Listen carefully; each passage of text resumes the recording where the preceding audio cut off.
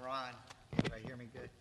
I was telling him that I still get goosebumps every time I watch that, no matter how many times I see it. Even when I went out to California to do my voiceovers for the film, and Randall Wallace, the director, pulled me in his office. He said, "I want to show you something." He showed me that exact scene that we just watched, and I'm sitting on a little couch.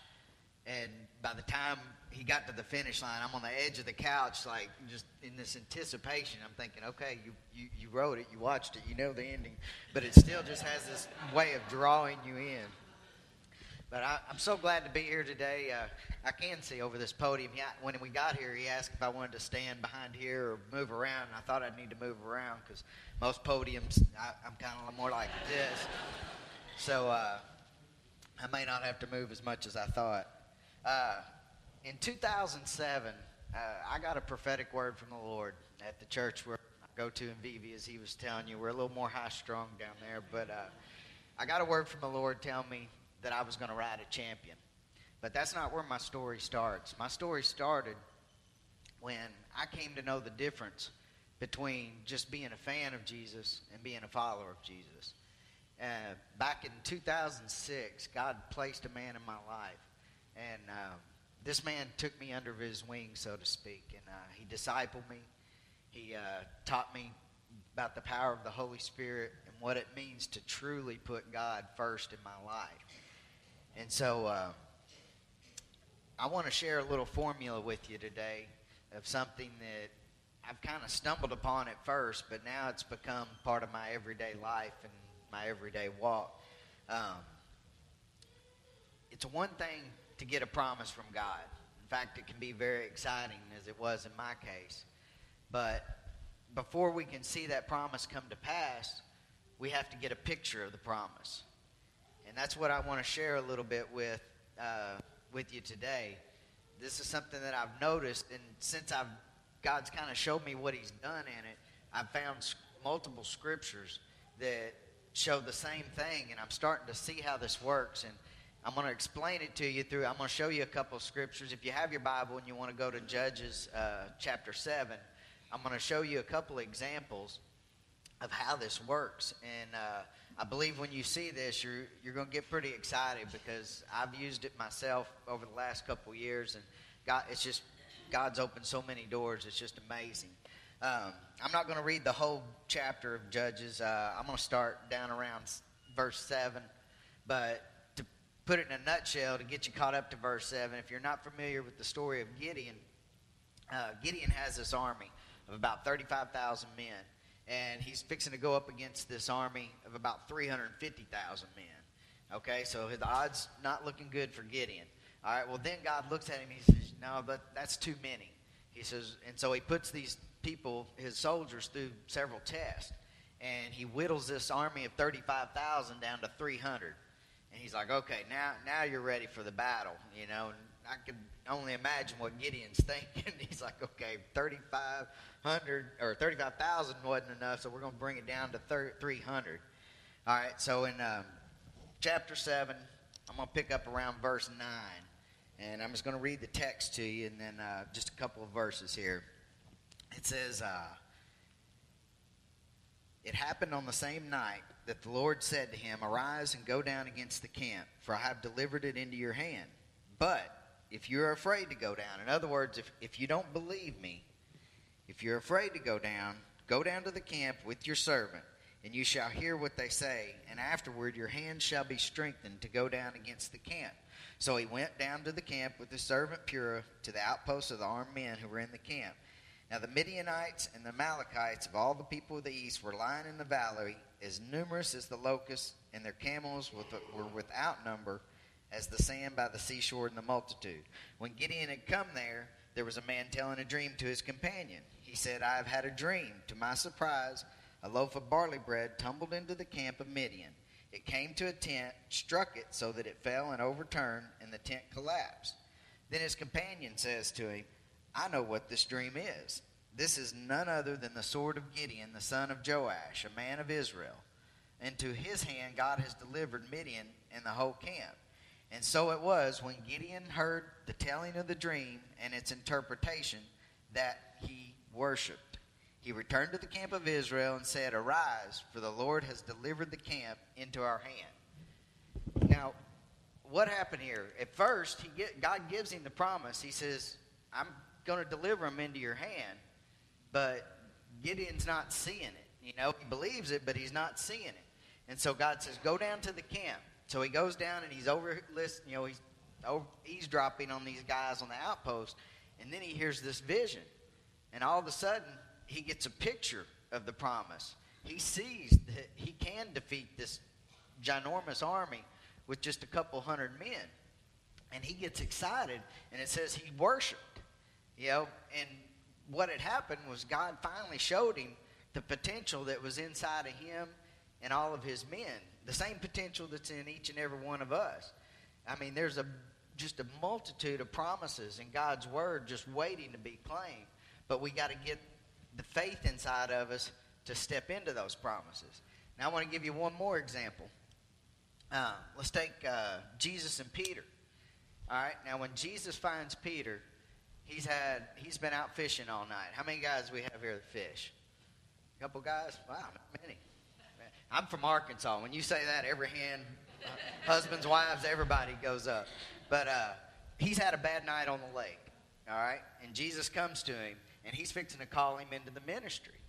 But he hasn't caught nothing all night. So if Jesus turns to him and says, "Follow me, and I'm going to make you fishers of men," what would the image in his mind have been? Empty nets. He had caught nothing. He'd think, "Well, I'll go out. Maybe I'll win one or two people to the Lord, But that isn't what he did. Before he called him, he told him, he said, "Cast your nets on the other side of the boat." And so he cast his net on the other side of the boat, and it says the nets began to fill, the ropes began to break, and the boat almost sank because there were so many fish in these nets. Then Jesus turns to him and says, "Follow me, and I will make you fishers of men." Now what the picture in his mind is, it's overflow. And he sees the possibility and the potential that he has inside of him. So back to my story. In 2007, I move up to Vevey, Indiana, and I get this prophecy telling me that I'm going to ride a champion. Pastor Bob, who's gone on to be with the Lord now, he wasn't a racetrack person, as most pastors aren't. And he saw this vision, and he told me about this vision. He said, "Otto, I see you on this horse, and it's got this garland of roses draped across your lap." Now, how many people are horse racing fans? Even less than fishermen, okay. In horse racing, there's only one race that you wear roses across your lap, and that's the Kentucky Derby. And I thought, oh my.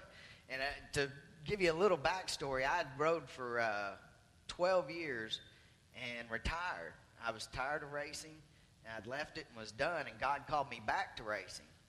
And I didn't want to go. I came scratching and kicking, but I did follow him and what he was telling me, and I went back. And then I get this prophecy that I'm going to ride a champion. And finding a Derby winner is about as good as the odds of defeating 350,000 men with 300 men. I was just like Gideon. I was like, this task is just, it's too big. And so I start my journey looking for this champion to ride. Now, one thing about God, and it's funny that Pastor said we're using a racing theme today, is he likes long shots. God loves a long shot. Once again, you look in the scriptures and you'll see it over and over. There's David versus Goliath, Moses versus the Pharaoh, Daniel in the lion's den, Shadrach, Meshach, Abednego versus a fiery furnace. All long shots. But that's what God likes. He likes a long shot because when they win, it makes him look that much better. And God uses people just like them, just like me, just like you, to do that, to draw more people to him because they see his power. Now, I want to share something else with you here. One of the things I've learned is that dependence on God is another word for power, pretty much. Dependence is another word for power, is what he's shown me. And in 2009, now this is 2 years after I'd gotten the prophecy, I'm still riding races.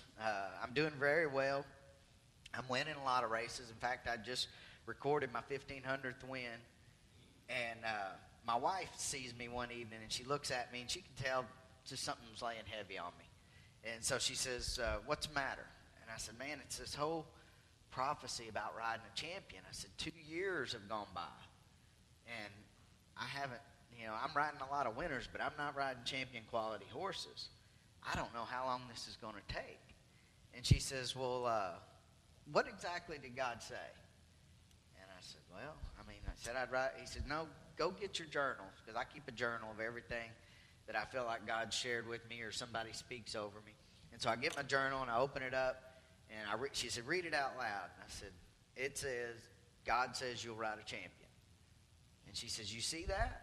I said, no, what? She said, God said you'd ride a champion. He didn't say you had to go find a champion.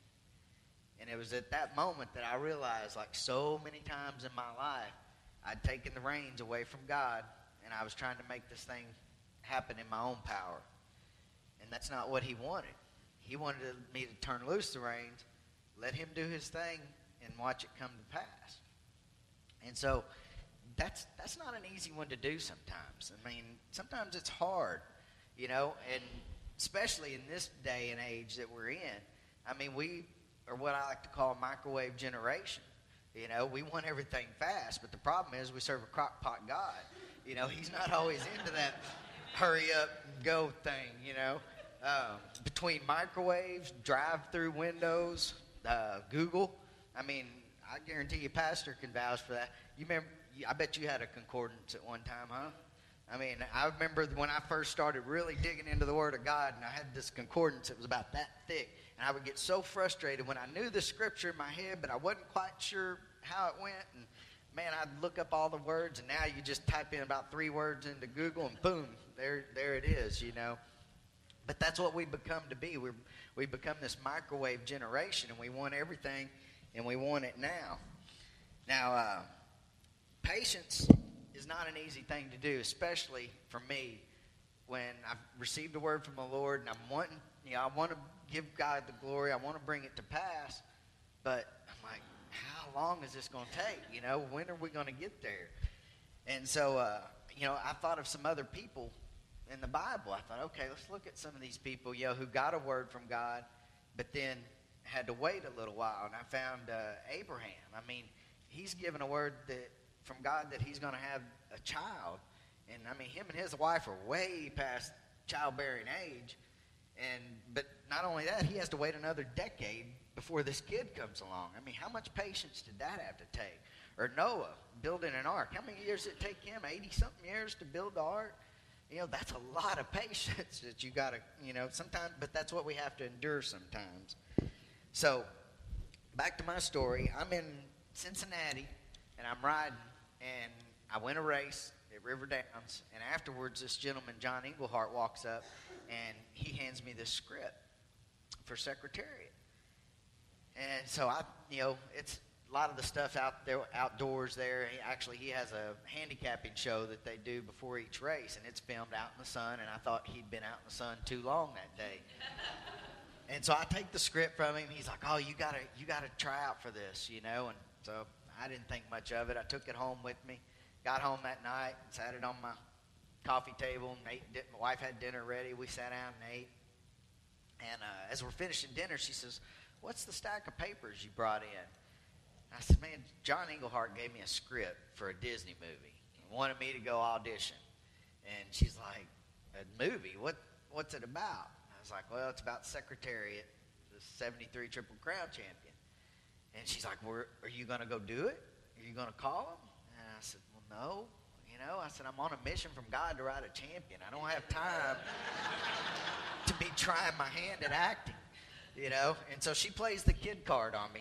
We got 2 daughters at the time. One of them's just a baby, and the other one's like 8 years old.